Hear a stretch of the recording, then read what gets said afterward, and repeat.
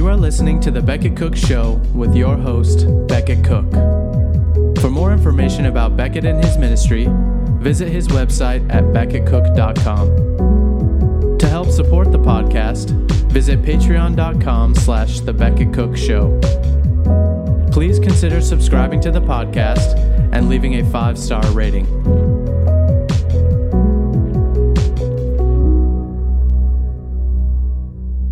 Hey guys, welcome to the show. Today I want to talk about, it's still Gay Pride Month, which is kind of funny because a friend of mine actually pointed this out to me the other day, that it's kind of odd that Gay Pride is a month long. I mean, Christmas is one day, Easter's one day, New Year's is one day,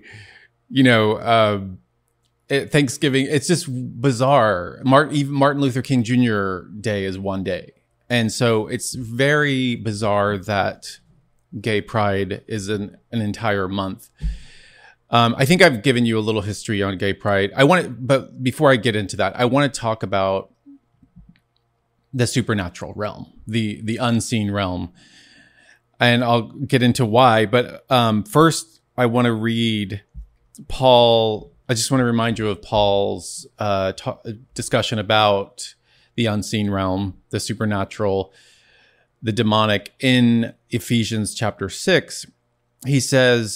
Paul says in verse 12, "For we do not wrestle against flesh and blood, but against the rulers, against the authorities, against the cosmic powers over this present darkness, against the spiritual forces of evil in the heavenly places."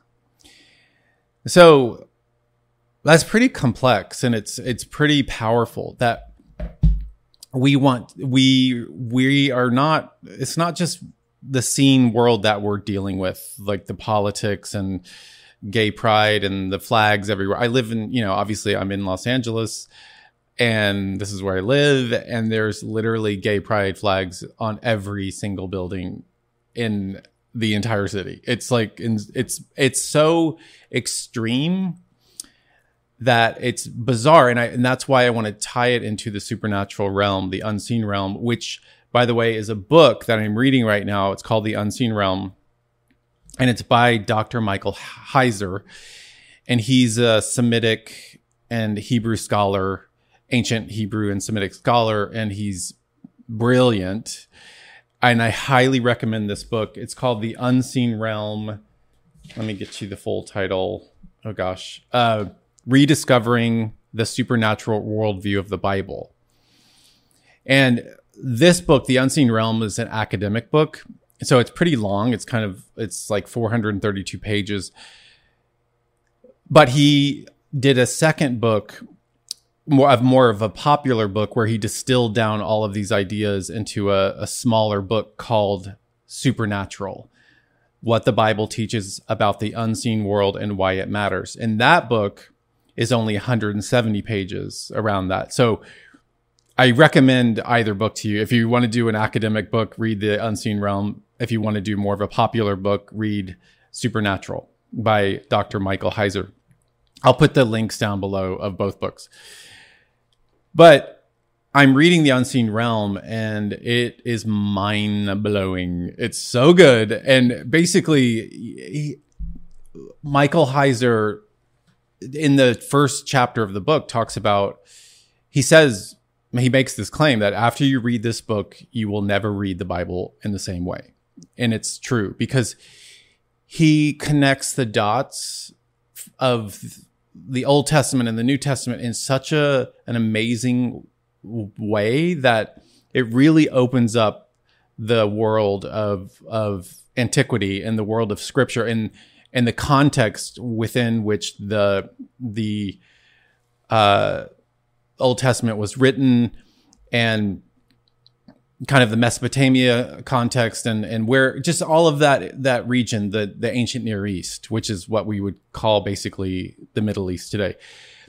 And so he's an expert in the ancient Near East and antiquity. And so this book is amazing. And it really, I'm kind of in the middle of it right now. I'm probably like a third of the way through, or maybe halfway, but it really sparked this kind of thing in me of how gay pride and what's going on in culture today, the whole LGBTQ movement, is so tied to the supernatural. It's so tied to the unseen realm that we're not even aware of. And so we're going to get into that today.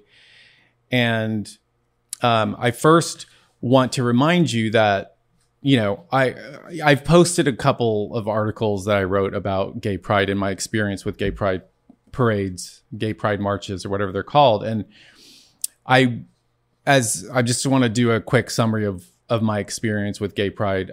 I started going to gay pride parades when I was 16 years old in Dallas, Texas.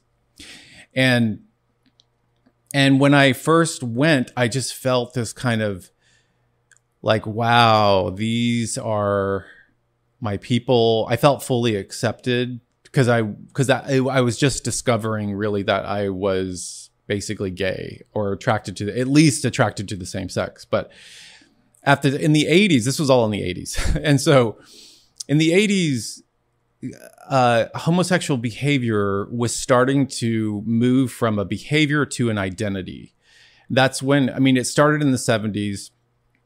As I've talked about before, the Stonewall Inn, which is a gay bar in the West Village in New York, which I've been to several times, in 1969, the Stonewall Inn it was basically a men's gay bar in New York City, and it was raided by police in the early hours on, I forgot the date, June 28th, 1969, and that sparked all these riots kind of in the following days, and that's why in the following year of June 1970 is when the gay pride kind of marches started. And at first they were very political.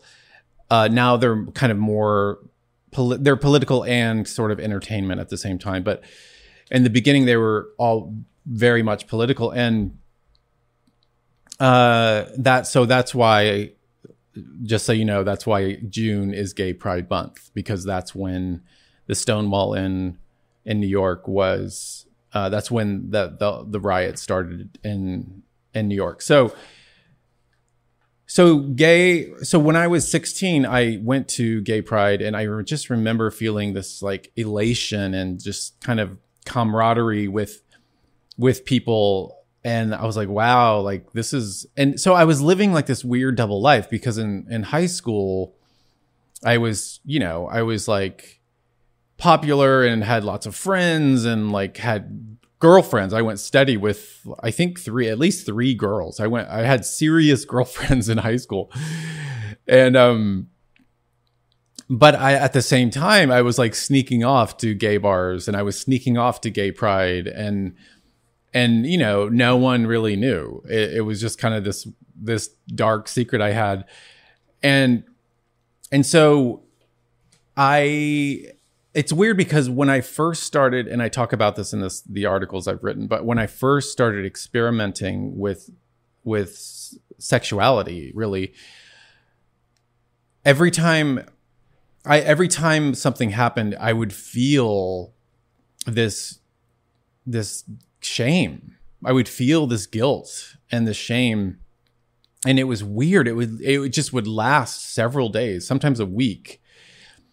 But the more and more I engaged in that sort of reality, the more I engaged in that sexuality, my heart just kept getting harder and harder. And like, it's kind of just Romans 1 all over again. It's like, again, Paul uses homosexual behavior as the illustration in Romans 1 of human beings suppressing the truth. So I was actively suppressing the truth. Even though I wasn't fully aware of it. But at the time, I was aware that the stuff I was doing was shameful. It was weird. I knew something was off. I knew it was wrong, sort of, but I just was like, but this is this is how I feel. So I don't know how to reconcile these two things. The fact that I know sort of the shame and the guilt, and I sort of know the truth about this, but I'm also going to pursue it anyway.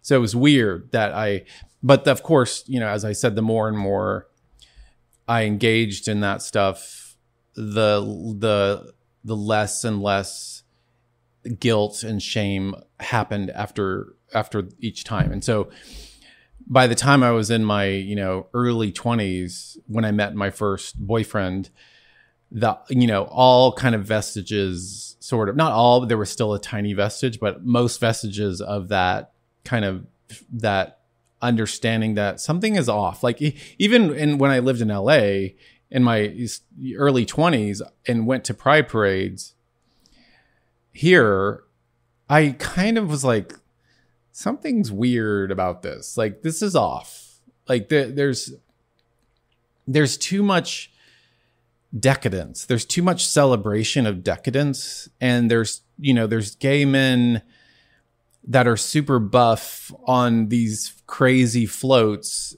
and they're wearing tiny little Speedo bathing suits and they're dancing on these floats. And I just remember just thinking, like, this is bizarre. Like, this is a bizarre world. And I kind of didn't want to be in it, but I knew I really had no alternative. I was like, well, this is kind of the way I feel, and this is the world I guess I'm in. And so I embraced a lot of it, but I rejected some parts of it, like the weird naked dancing on floats. And the pride parades were just so, as I said, they were decadent, but they were also just so almost disturbing in a way. There were parts of the parades that were very, very disturbing. There were like demonic elements to it that even when I was living that life, I just was like, this is creepy.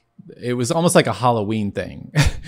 And so anyway, and I obviously lived that life as a gay man until 2009, when God rescued me out of that life and saved me. And it was such an amazing thing. I'm still just so excited that God rescued me out of that, because it is, as much as it's painted as, this like joyful celebration and the rainbows are everywhere, it's actually a really dark thing. It's really dark. And so in the article, I say that gay pride promises much. It promises liberation instead of constraint, affirmation instead of condemnation, authenticity instead of hiding, acceptance instead of rejection, strength instead of weakness.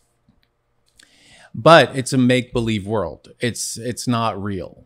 And it's a make-believe world where one can glory in one's sin and without consequences. Obviously there were a lot of consequences in the 80s with AIDS, which affected a lot of my friends. And some of my friends have died from AIDS, from that time.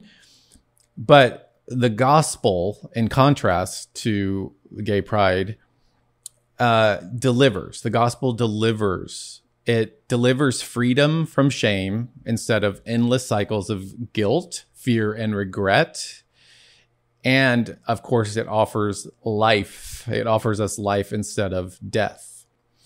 So it's just such a stark contrast between gay pride and the gospel. The gay pride leads to death. The gospel leads to life. I know that's a strong statement. I know it's probably shocking to some of you, but that's the truth. It's true. And so I thought I was super sexually liberated for all those years. But I didn't realize I was in bondage. I was in chains. I was I was figuratively in chains.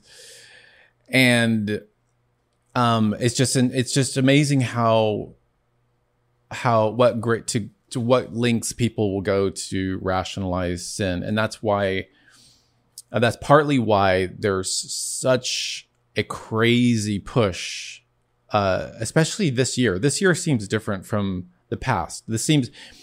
Gay pride seems like it's been ratcheted up so much more. It seems so extreme this year. It's bizarre. I mean, I've never seen like all the corporations who are putting flags on, pride flags on their logos and all that stuff. It's really, it's bizarre. It's an upside down world. It's bizarro world.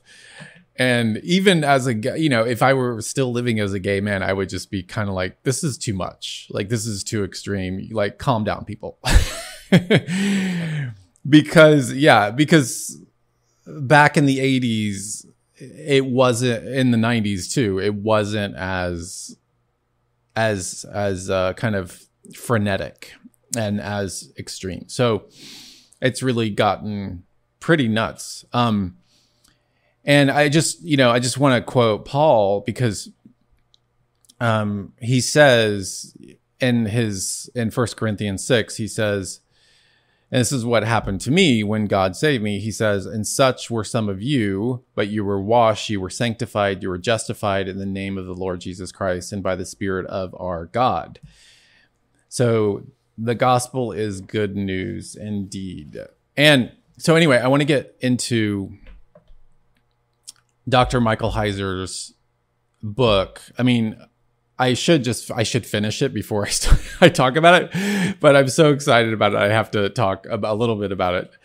Maybe I'll do some more on it later, but so and I want to tie this into gay pride. So he says that, one of his statements is that, most Christians, if you ask them why is the world the way it is? Why is it so crazy and destructive and, all around us? It's so decadent. It's decaying. Why is that? And most Christians would just answer with the answer, because of the fall of mankind in Genesis 3. But he says that's actually not the full answer. The full answer is that there are 3 rebellions in Genesis that we kind of overlook. And so the first rebellion is the fall in Genesis 3. And the second rebellion is in Genesis chapter 6, which I will read just the first part of it, the first 4 verses, if I can find it. I should just use my Bible, but I'm using these papers. So in Genesis chapter 6, he's talking about the increasing corruption on the earth. And it says, when man began to multiply on the face of the land, and daughters were born to them, the sons of God, now that's important to remember, the sons of God saw that the daughters of man were attractive, and they took as their wives any they chose. Then the Lord said, my spirit shall not abide in man forever, for he is flesh. His days shall be 120 years. And in verse 4, he says, the Nephilim were on the earth in those days, and also afterward, when the sons of God came into the daughters of man, and they bore children to them. These were the mighty men who were of old, and the men of renown, or the men of the name. So this little section of Genesis is kind of bizarre. It's like, who are the Nephilim? Who are the sons of God? Like, what's going on? Why are these sons of God going into these attractive women on the earth? And so Dr. Michael Heiser he talks about this passage, and this is the second major kind of moment in the biblical history and the narrative where the corruption starts to get ratcheted up. It becomes more, it increases. So Michael Heiser says that the sons of God, which some scholars think are human beings, I don't believe that anymore. I think the sons of God are supernatural beings. They are cosmic intelligences who did things that that resulted in the proliferation and acceleration of our own human depravity and destruction. And they hurtled us toward idolatry, these sons of God. And so, again, this is supernatural. This is what Paul is talking about in Ephesians 6, the supernatural realm. And so he says in Genesis 6, he says that it says that these supernatural beings, these cosmic intelligences, took wives, human beings. They took human being wives, and they basically impregnated them. And the result was the Nephilim. So the Nephilim are these kind of giants, these giant creatures, and it sounds so kind of bizarre and sounds too supernatural, even though the Bible is a book about, there's a lot of supernatural events in the Bible, including a donkey speaking, including the serpent speaking in the garden, including the resurrection, the virgin birth, et cetera, et cetera. So it's not surprising that there's supernatural things happening, and there's this unseen realm, as the book is called. And so God pronounces judgment. He says, "My spirit shall not abide in man forever, for he is flesh. His day shall be 120 years." Now, some Bible scholars think that that's God putting a limit on humans' lifespan. I don't think that's the case. I think that the 120 years is the time between this event and Noah and the flood, basically. So it's 120 years between the Nephilim and Noah, the flood. And so he says that the Nephilim were on the earth in those days and also afterward, which is interesting. So were they still around after the flood? And I think Michael Heiser, I think he says that they were still around after the flood. I mean, look at, if you remember is it Exodus or Numbers, when the spies go into the land and they see the giants. I can't remember which book it is, or it could be Deuteronomy. Anyway, in one of those books, they do it twice. Spies go into Canaan and they see these giants. Anyway, so that's the second rebellion, Genesis 6. And it just increases the corruption of humans. It increases the depravity of man. So it's not just the fall. So it's the fall, Genesis 6, and then we go to Genesis 11, which is the Tower of Babel story, or Babel, however you want to pronounce it. I think the Hebrew is Babel. So in the Tower of Babel story, remember that it says now the whole earth had one language and the same words. So everyone spoke the same language. And as people migrated from the east, they found a plain in the land of Shinar and settled there. This is in Babylon. And they said to one another, "Come, let us make bricks." So they basically kind of invented bricks. And once they realized they could make bricks, they started to have this desire to build this kind of sort of temple mount, or this ziggurat, what it's called, this kind of place where they could meet with the gods, because they thought that, if the gods were in the air, and the higher they built this ziggurat, or this kind of sort of pyramid sort of like structure, the higher they built it, the closer to the gods they could get.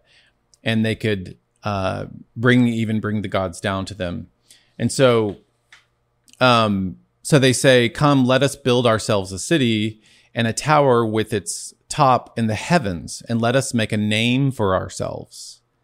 So again, they're wanting to make a name for themselves instead of honoring the name of God, Yahweh. So again, this is like ratcheting up more and more rebellion, more and more destruction. And so it says in verse 5, "And the Lord came down to see the city and the tower. And the Lord said, behold, they are one people and they have all one language. And this is only the beginning of what they will do. So God's like, let's cut this off. Let's at the knees. Let's stop this, because this is only the beginning of what they're going to do. These rebellious people that I created, these humans that I created to be in a relationship with, and they're going crazy. So let's stop this. And God says, come, let us confuse. And when he says let us, he's not talking about the Trinity here. He's the reason he uses the plural, let us, is he's talking about the divine council, the heavenly realm, the heavenly council, basically the angels, the heavenly host, basically God's entourage in the heavens. And so he says, come, let us go down and there confuse their language so that they may not understand one another's speech. So the Lord dispersed them from there over the face of all the earth, and etc. And because it's called Babel because the Lord confused the language of all the earth, and the Lord dispersed them over the face of all the earth. So this is kind of the beginning of, if you want to talk about like critical race theory or kind of racial division, this is kind of where it starts. It's like God scatters people and divides people and confuses their languages. And so this is kind of where that, in my opinion, this is where, I don't even know if Dr. Heiser talks about this, but I think this is where this all begins. This kind of tension between nations, between races, between people groups. So those are the three judgments. You know, God, it's Genesis 3 with the fall. It's the tower. It's Genesis 6, and it is Genesis 11 with the Tower of Babel. And so it really, these kind of spiritual beings ratchet up, as I said, they ratchet up the depravity of man on earth. And then, of course, God calls out, well, then there's the flood, and God saves Noah and his family. But then there's more rebellion after that. And then finally God calls Abram out of Ur, and then he's called Abraham after that, but he calls him out of Ur into Canaan. And God says to Abraham, as you know, he makes a covenant and he says, you know, the nations will be blessed by your seed. So, which is amazing that God even designed that plan. So God abandons the nations until he brings Abram out of Ur and starts that whole process. So, by the way, Elohim, so that term sons of gods that I've read, the term is Elohim. And we of course associate the word Elohim with God, with Yahweh.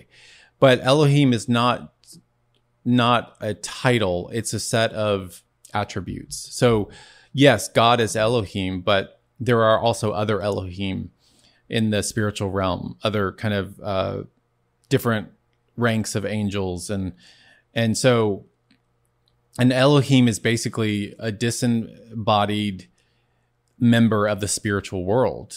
And there's, as I said, there's different ranks and hierarchies of Elohim.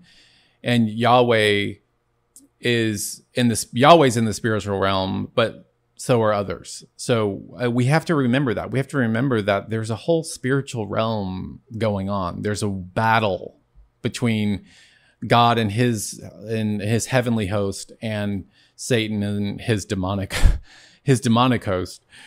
So, and the question is, an interesting question Michael Heiser brings up is why, if Satan knows what his fate is, if he knows that he's going to be destroyed, and these demons know they're not stupid. They know what's going to happen. They know the end of the story, that Jesus is going to crush them.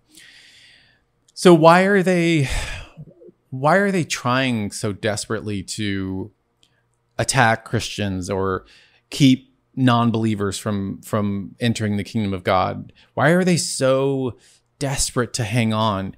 And it's because it goes back to Romans 11, and it goes back to this biblical concept of the fullness of the Gentiles. So Christ is returning when the fullness of the Gentiles is complete. And that's when the nations will be reclaimed through the gospel. That's when there will be the fullness of the gospel, and all of the nations will be reclaimed. And so they're aware of that. These demonic beings, in the demonic realm, they are aware of this, but they are trying to basically just delay. They're delaying their judgment, because that's why they're so desperately attacking Christians and non-believers, and trying to slow down basically their judgment and what's going to happen to them. So that's the reason.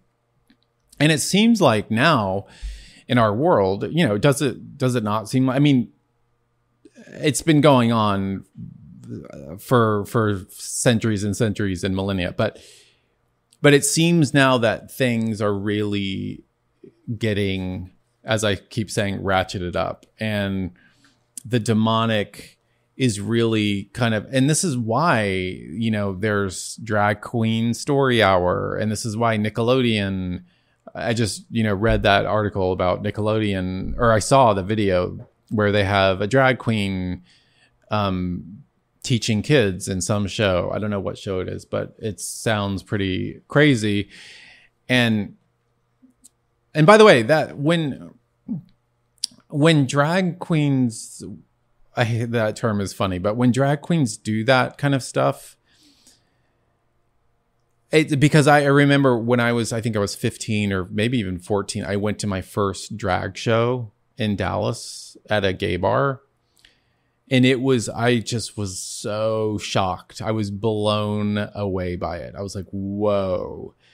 It just was so stunning to me. And almost in a good way, but also in a scary, I was kind of scared. But what's weird about the drag queen thing is it sexualizes, it's very sexual.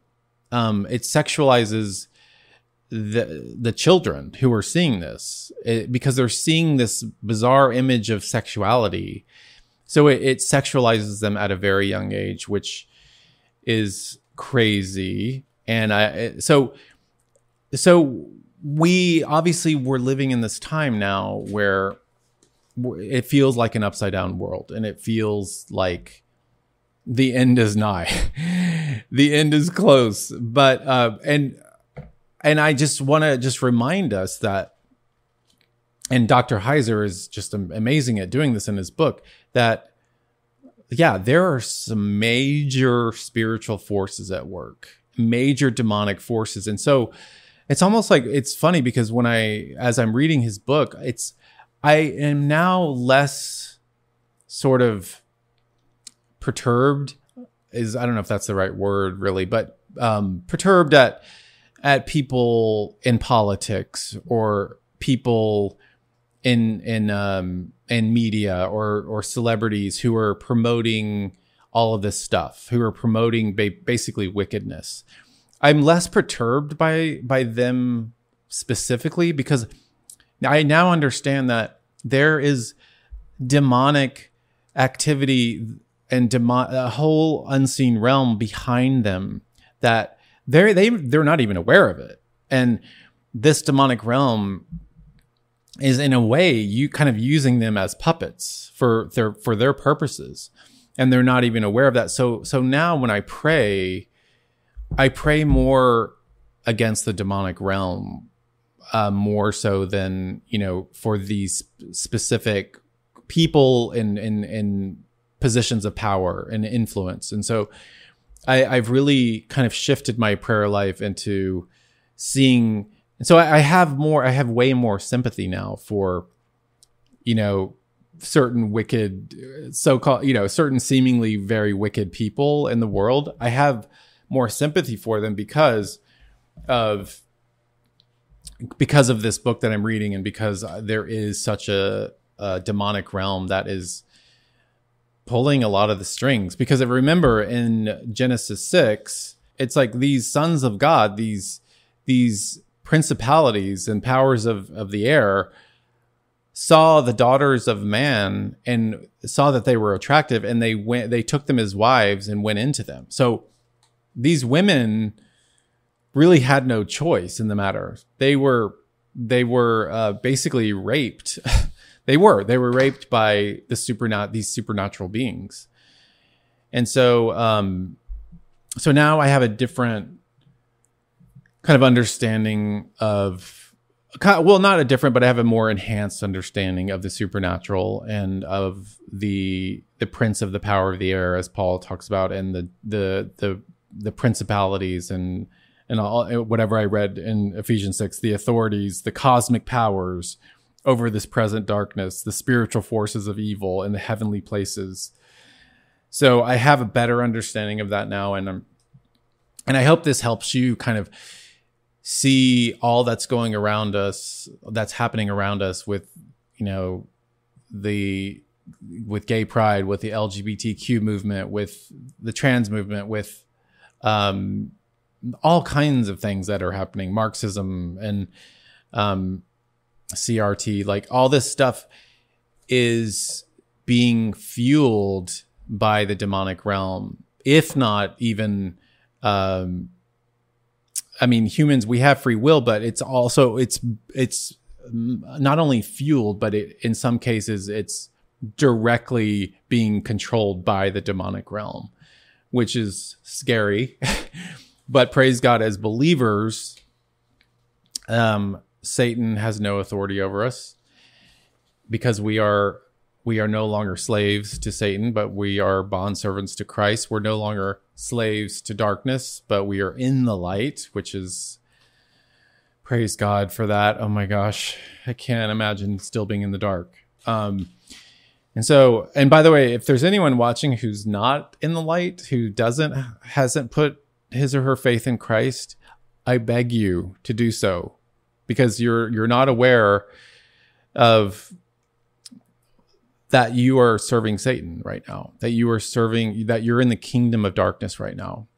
And I beg you to just beg God to have mercy on you and to bring you into his marvelous light, because there's nothing like it. It is so amazing and supernatural.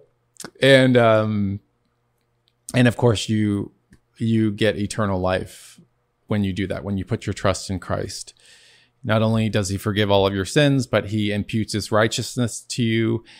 And so you're covered in perfect righteousness, and you have eternal life. And because you're imputed with with Christ's righteousness, because of the sacrifice he did on the cross,